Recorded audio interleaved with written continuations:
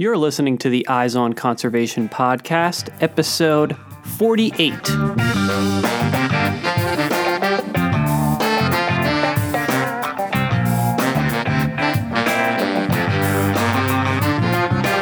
Welcome to the Eyes on Conservation podcast, where we bring you engaging conversations about wildlife conservation from all across the globe. I'm your host, Matt Podolsky.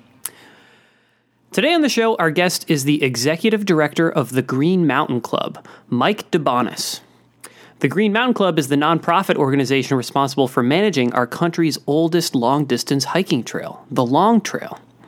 For those of you who missed last week's episode, the Long Trail follows the ridgeline of the Green Mountains in Vermont for 273 miles all the way through the state, hitting virtually every major peak in Vermont along the way. My mom and I thru-hiked the trail a couple of years back, and our trip is documented in the new short documentary On the Trail, which you can watch on the Eyes on Conservation website at eyesonconservation.com. Our guest, Mike DeBonis, is also a long-distance hiker, and in our interview today, we trade stories from our experiences on both the Long Trail and the Appalachian Trail. Mike and I also discussed the mission and history of the Green Mountain Club, with a specific focus on the conservation benefits that come along with the protection of the Long Trail. Let's jump into the interview. All right, I am here with Mike DeBonis, who is the executive director of the Green Mountain Club. How are you doing today, Mike? I'm doing great. It's nice to be here, Matt.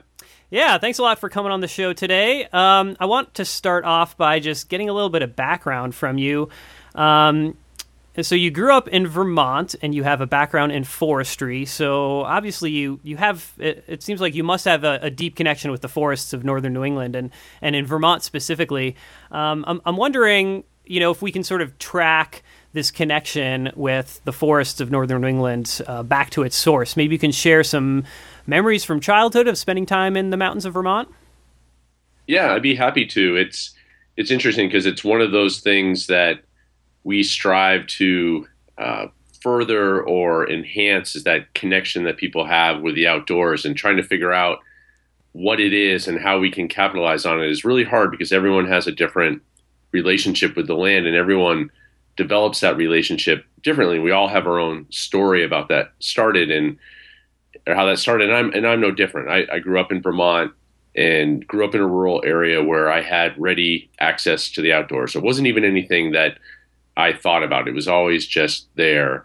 And my father worked for the Forest Service in central Vermont, and there were always opportunities to get outside and hike and explore the backwoods, go out skiing. So it was just part of everyday life.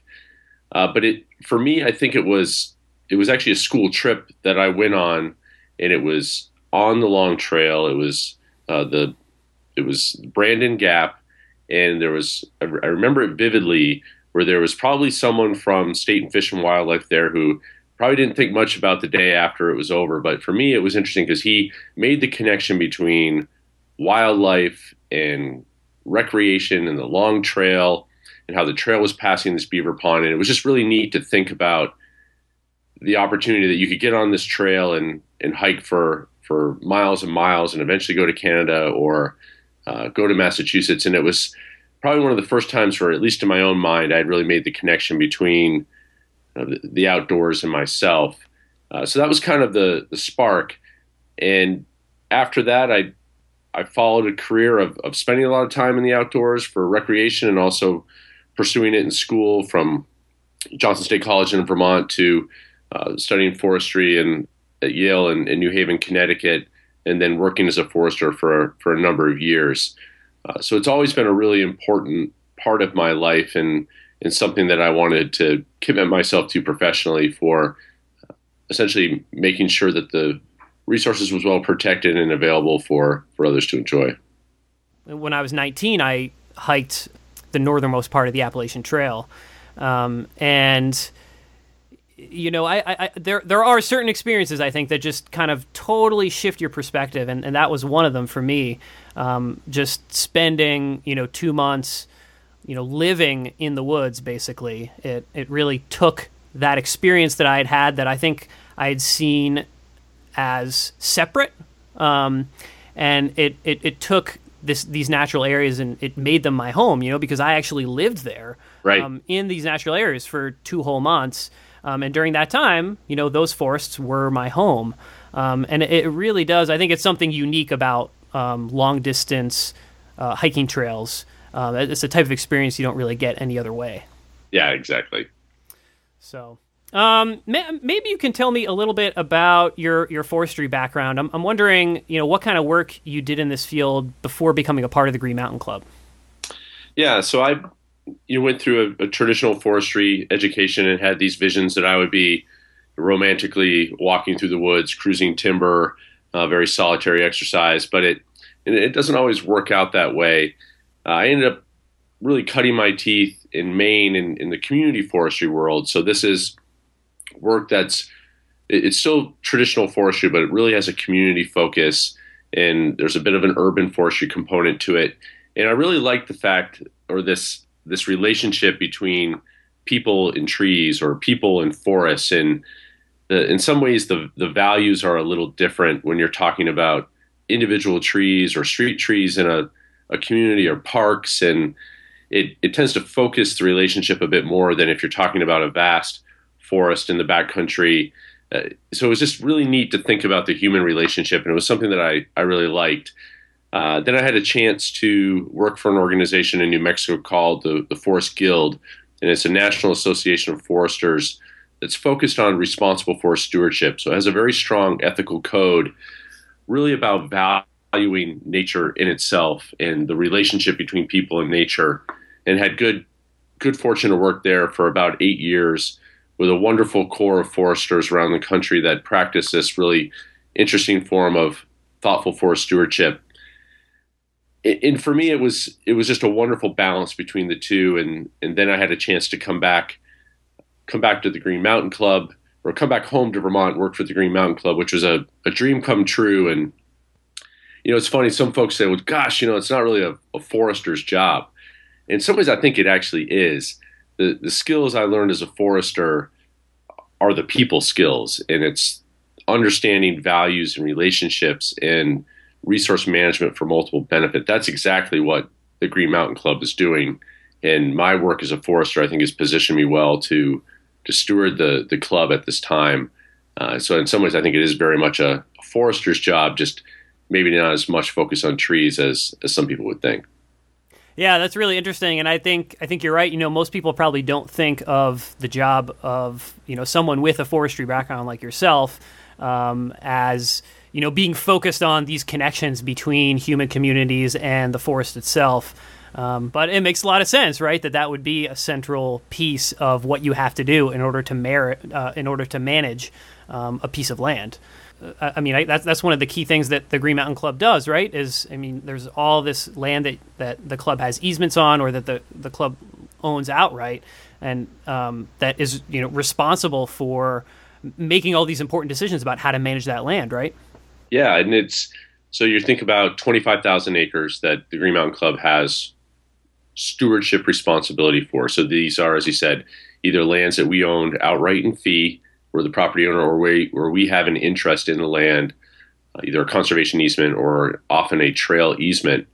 And these are wildly different lands in a lot of ways. They could be public lands, they could be private lands, municipal lands, with multiple uses. And the trail is dynamic, and the lands that it passes through is dynamic. And to manage the trail so you protect that resource, that concept, in this ever-changing fabric of land is a challenge. And to do that, I think you have to be open to multiple uses, and you have to be open to change, but you also have to be diligent and make sure that you're protecting those core resources that make the trail what it is and that wilderness experience what it is, even though that idea of wilderness changes over time.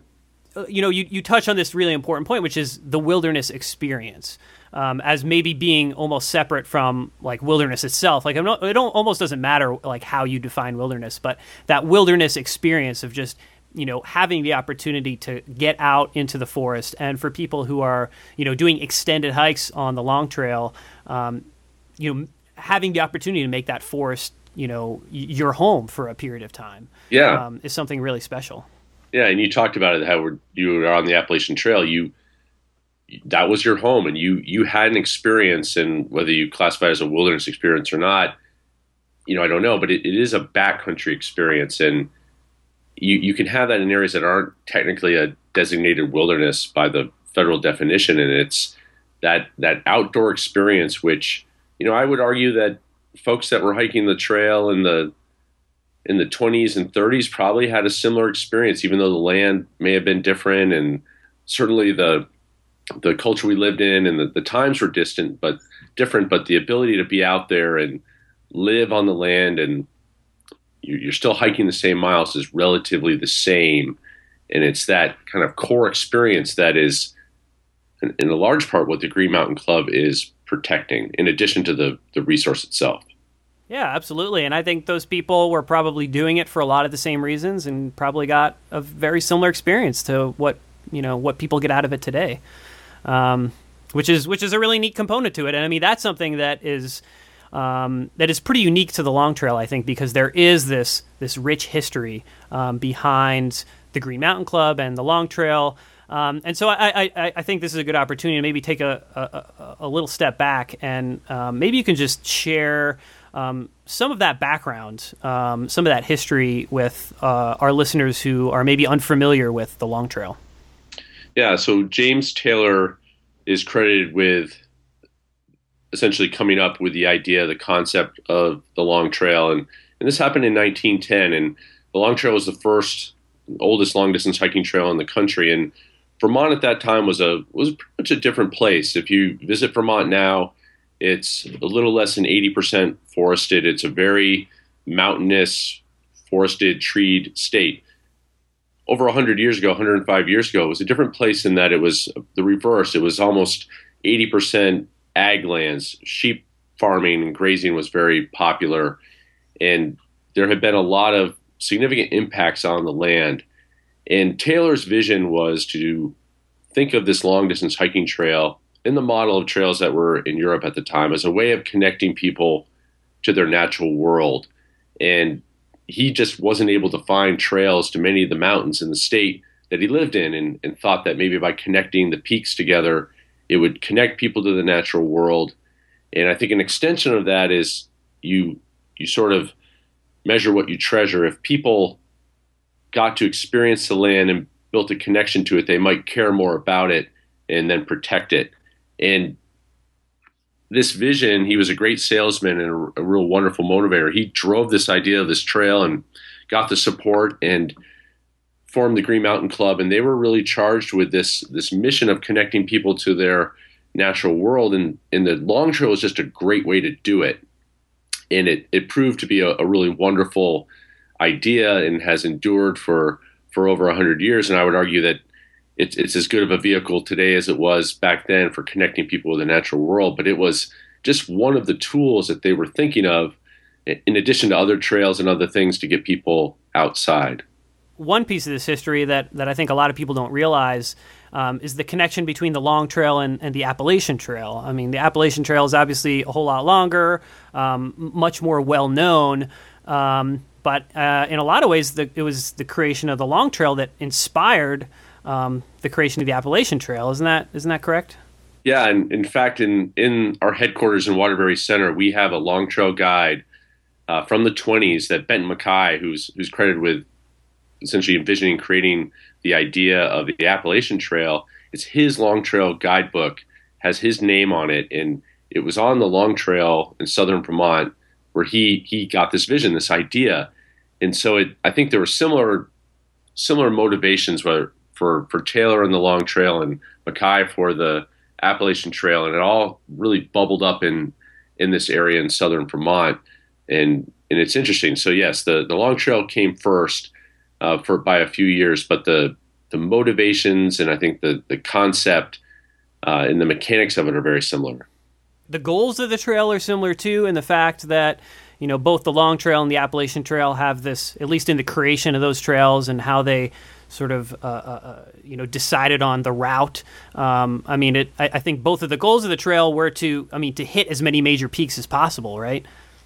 Yeah, and the Long Trail was a footpath in the wilderness, is what it was billed as, and it was envisioned as a high mountain trail across the peaks of the Green Mountains.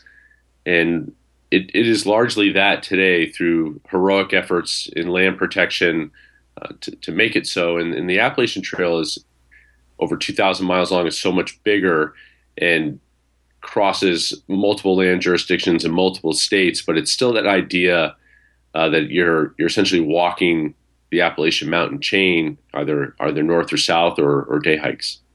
Yeah, and I think, especially out here in the West where I live, I think there's this perception of, the mountains of the Northeast and just the Appalachian Range in general as being, I don't know, on a lesser scale than the mountains that we have out here in the West and in the Rockies, which is certainly true. I mean, those peaks aren't nearly as high above sea level, but I think folks fail to understand, the true ruggedness and the level of difficulty that hikers experience on the long trail. Yeah, it's not an easy trail, and some folks, and myself included, if I go back and look at my trail journal from when I was hiking on it, it's, I would complain about how steep it was and what were the trail designers thinking? Why would they put the trail up the side of this mountain? And wasn't there an easier way? And I think it's a common comment. And, at the time that it was built, initially the goal was to get the trail on the ground. And then over time it was improved. But Vermont is a rugged place, and the ability to get a trail up and down a mountain, sometimes there's just not the capacity or the geology or geography to put in a Western style trail with switchbacks. And so as a result, you have a pretty rugged trail that's been well loved over many years and with a lot of up and down. And I think there's this interesting mix of pretty rugged trail that tends to follow the fall line straight up and down. And then there's new portions of trail on the system that have switchbacks and have been built with kind of new thinking and new resources to hopefully protect that treadway for many, many years. So I'm sure that in the time since you've become the executive director of the Green Mountain Club that you've learned quite a bit about the history and the background behind the Long Trail and the Green Mountain Club. I guess I'm wondering, is there a particular, little tidbit or anecdote or, something particularly interesting or maybe something surprising that you've learned about the trail or the Green Mountain Club, since you became a part of the organization?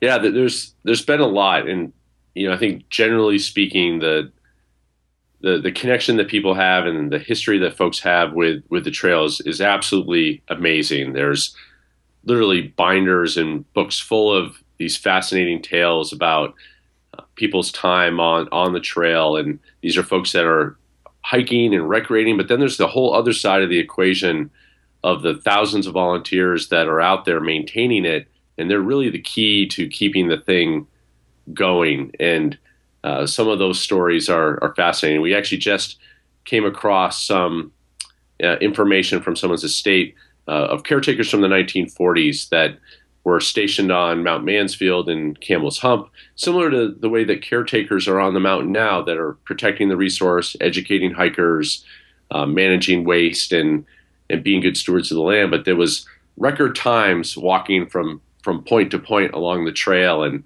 it was interesting to compare it to modern times and modern records, and the times aren't all that different. And it was just interesting that a lot of ways things have so much has changed in that time, but the ability of young folks to walk on the trail a lot faster than I can hasn't changed. Yeah, and it's really neat that you guys have that record, right? That all these trail journals still exist, and you can look back at these moments in time, and see some of the differences, but also see in a lot of ways how similar those experiences were to the experiences that people have today. Yeah, and I think another interesting thing is we were looking through some old guidebooks the other day, and back in the 30s and 40s and years ago, there was a really big porcupine problem, and the recommendation in the guidebook was actually to kill the porcupines that people encountered on the trail, which is really kind of counter to what a lot of people would think and the environmental ethic one would have on the trail is that you don't go out thinking that you're going to kill things that you encounter in nature. But it was at that time, they were such a nuisance to the shelters and the trail community that it was really a condoned practice within the Green Mountain Club. And the porcupine isn't as much of a problem anymore, and times have changed. And I think some of the environmental sensitivities have changed about how we relate to our land and the things that live in it. So we talked a little bit about this, but I guess I'm just wondering, sort of big picture, what conservation goals, you have, you see in the future for the Green Mountain Club and the Long Trail? What are some of those big picture conservation goals that you and all the other folks at the Green Mountain Club are striving towards? I think one of the big ones, and an immediate one, is finally protecting the Long Trail. Over the past 20, 30 years, tremendous amount of work has been done to protect the trail, and that's really protecting it through a conservation easement or buying the land so that trail is protected over time. And there's about 5 miles left of the 270 miles of trail. So there's a tremendous amount of work has been done, but there's a little bit left to go. And these are the hardest miles to get. But I think once that's done, you really have a corridor that'll be there for perpetuity. I think the next thing beyond that is the conservation of the resource. And again, it's a much bigger picture thinking about how the trail fits in with all the lands that it crosses and the lands that are adjacent to it, and being in a position to steward that resource for many, many years to come. And I think that'll be a challenge for the Green Mountain Club. It will force us to be open to different uses of the trail that are maybe we're not even aware of at this point, and to partner with other folks that we don't partner with right now, and to really work together to meet the demands and the challenges facing the landscape, whether it's increased use or whether it's climate change or whether it's development. I think it's going to force the Green Mountain Club to take a different approach to how it stewards that land over time. And you guys just recently completed a pretty significant project, a footbridge over the Winooski River, which I understand is an issue that the Green Mountain Club has been sort of trying to figure out, like the best way to come up with a sort of a crossing of this river for a long time. Yeah, and you can, for those listening, you can think of probably the toughest, most congested area to manage a trail. It's in the Winooski River Valley, a major river in Vermont. You have an interstate, you have a highway, you have a railroad, you have development, multiple land ownerships, and then you have Camel's Hump to the south and Bolton Mountain and Mount Mansfield to the north. And it was probably the area on the trail where it was most at risk, and that corridor could have been broken.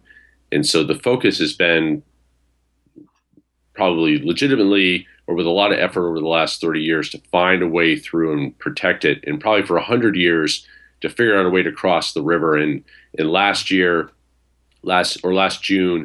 that day finally happened where we finished a new footbridge, which is a permanent crossing of the Winooski River, but also completing the fabric of land and the trail network to connect the trail through that area and protect it for future generations. And that took a very, very long time to complete. You mentioned this concept of the trail corridor, right? And I guess what I'm wondering is, what benefits does having this corridor that runs, north to south all the way through the entire state? Does this have benefits for wildlife? Does this have benefits to the overall environment and ecosystem in Vermont, besides just the fact that, hikers are able to sort of get through here and have this, really amazing experience? Yeah, I think if you look at the perspective of just the trail itself, a footpath that's a couple feet wide, running 270 miles up and down the state of Vermont, the impact of that trail in and of itself, might be fairly minor if you're talking about the impact on the landscape. But if you look at the land that trail is on, whether it's public land, the U.S. Forest Service land, or the state of Vermont land, or the private land that it goes through, those blocks, those acres are varying sizes that go well beyond that 2 foot footpath. And when you string all of those lands together and you look at the protected or conserved or working lands that the trail is connected to, then you're talking a very significant impact. Thousands and thousands of acres, and whether they're lands that are working lands producing timber and other resources that drives the economy and supports local communities, there's a huge impact there. Or whether they're protected lands that create habitat for wildlife and continuity for wildlife corridors, there's benefit there. Or whether it's lands that are, as the trail is on the peak, on the ridge line, lands on either side of that ridge that are really the sources of our watersheds and bring the water down to the population, clean and abundant water that is really priceless. I think you really can get at the tremendous value of the trail as it relates to the other lands that it's connected to. One of the things that that stood out to me in my memory of the time I spent hiking on the Long Trail was how much wildlife sign we saw along the trail. A lot of evidence of moose, using that trail to get around. Lots of tracks, lots of scat. It's just interesting to see that humans aren't the only animals that are utilizing this footpath. No, we are one of many, and this year, for example, on Camel's Hump, we had some issues with bear, and bear in Vermont it's not anything new. They've been living here for a long time, and it's their home, and there's great bear habitat. But that connection or that interaction between humans and bear can be problematic and can pose challenges in the backcountry. And the biggest area where it became a problem was around food and food storage and keeping hikers safe by storing and treating food properly, but also keeping bears safe by not letting them get into food and becoming habituated and accustomed to it. And there's an education piece there where if we want to be able to coexist in the backcountry safely and keep humans safe and bears safe, we need to educate all of us about how we go about doing that and create the infrastructure to keep people safe. And the good thing is that this isn't anything new, and there's other states around us that have also been dealing with this, and we can take some of those lessons learned and by equipping everyone that goes out in the backcountry, I think we can have a better experience and be open to the idea that we are going to have to be proactive and recognize that some of these things change as population shift and as climate shifts. The impact on wildlife might mean that we have to change our own behavior and management. Yeah, absolutely. That's a really good point. Is these wildlife human interactions. They're really important, right? And they can be really positive. But that education piece is certainly critical, especially with bears specifically, and making sure people understand like the best procedures for hanging their food and dealing with those interactions, like when you actually see a bear on the trail, how to sort of best deal with that is certainly important. Yeah. So I'm wondering, you've talked a bit about some of the experiences that you've had on the Long Trail. I guess I'm just wondering, do you consider yourself to be a long distance hiker? Have you hiked long sections of the Long Trail, or do you have any plans to through hike it at any point in the future? Yeah, I consider myself a long distance hiker. I haven't hiked the long distances in a while, but I've completed an end-to-end hike of the Long Trail. I did it in a couple different sections, and then about 19 years ago, I did an end-to-end hike, a through hike of the Appalachian Trail, and it's probably not all that different than it is today, maybe a few less people, but was a transformative, wonderful experience. And while hiking the Appalachian Trail, I was able to finish one portion of the Long Trail and then went back over a few more years and finished it. And it was great. The time that you're able to spend in the backcountry, whether it's an overnight or whether it's a multi-week long distance hike, is so very different than I think the experience that I have in my day job. And it's so much clearer where you chart your own destiny, you carry everything what you have to answer to yourself. And sometimes what what you get back or what you hear or what you learn about yourself can be challenging. And I really enjoyed that aspect of it kind of having a greater understanding of what motivates me. And I think I became a better person because of it, and still value that experience of getting out and having a connection with the land and really being in control of when I get up, how far I want to go, whether I want to take a break. It's very liberating. Yeah, absolutely. And, I love that you touch on this topic of self-reflection, right? Because that's something that I think almost everybody that I've talked to who has experience, doing long distance hikes, brings that component of it up. The fact that, there's this really interesting balance between like really strenuous physical activity, but also just, the ability to let your mind wander, and right. The fact that, you're forced to really to answer to yourself in a way that that you're not, in, your sort of normal day-to-day life when you have all these distractions and all these obligations and responsibilities. The trail is the great, or is a great equalizer. It really strips away a lot of the things that we consider important in our day-to-day lives, or the things that maybe separate us. All those things are gone. And on the trail, you're a hiker, and everybody smells bad. Everybody's hungry.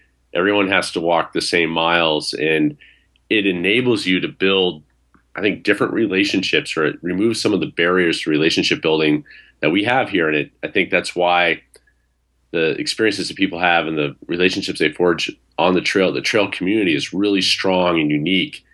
And whether it's the Long Trail or the Appalachian Trail or any of the other ones out there, it's kind of an odd experience to be part of, and you kind of have to experience to see it. It's very natural. Yeah, that's a really interesting point as well, and that's something that that I really didn't anticipate. When I went into my first long distance hike, that hiking that northernmost section of the Appalachian Trail, I was definitely going into it thinking that this was going to be this amazing experience out in the natural world. I was going to commune with nature in a way I never had before. But I really, the connections that I developed with the other people on the trail and experiencing that really unique trail community, that was a surprise to me. And it is this really interesting balance. I mean, you have a lot of time to yourself, when you're by yourself, no matter what. But you also have this really interesting community of people that are experiencing the same thing that you are, as you're experiencing it. And you develop these really, you develop connections with people that I think are different, on a different level than you would maybe experience outside of that situation. Right. Yeah, exactly. As a way to kind of wrap things up, I think it might be good to just talk about good trail practice. Ways for people who love to spend time out on long trail or any long distance hiking trail, for that matter. What can these people do while they're out on the trail to help protect these natural areas and ensure that future generations are able to share in this experience? Yeah, I think there's a couple of things you can do. Certainly bringing someone along with you and letting other people get outside and experience the outdoors and make that connection is a big thing. So opening up that world, if you're out there an avid hiker and you're experiencing it, it's great to bring someone along, whether a friend or family member, to help them build their connection with the land through hiking and through the outdoors. And I think the other thing I would say is volunteer. Whether it doesn't have to be with the Green Mountain Club, but it could be with your local trail system or something else locally where you are able to give back. And it's really the volunteers in large part that make these systems work. There's not enough money and there's not enough staff to make it happen. And so the ability of volunteers to maintain the trails, maintain the shelters, do the work to keep the system going is essential. And that, I think, happens as well at the local level. I mean, the Green Mountain Club, right, is still a volunteer-driven, largely organization, right? I mean, most of the folks that are doing those trail work, all this, the trail work that keeps the trail going, they're mostly volunteers, right? Yeah, so we have 14 sections or 14 chapters, and they're all more or less responsible for a portion of trail, for a section of trail. And the members of those sections are out there maintaining the trail. They clean the trail in the spring. They maintain shelters. We have adopters, and they're constantly the eyes and ears on the trail and keeping the system going. The trail is always in a state of change and decline, and it needs to be built back up. And then that's supplemented with paid crews, professional crews that may build a shelter or work on a construction project on the trail or a relocation. But it's that mix and the connection to the volunteers that keeps the system going. And these are folks that love the trail and they have a special relationship with it, and they really get to spend time and get to know an area really, really well. And it's a wonderful, wonderful opportunity if folks are interested. That's something that is obviously specifically relevant to, folks in Vermont or, in northern New England who really enjoy spending time on these trail systems. There's always opportunities to volunteer, whether it's on these trail crews or other opportunities.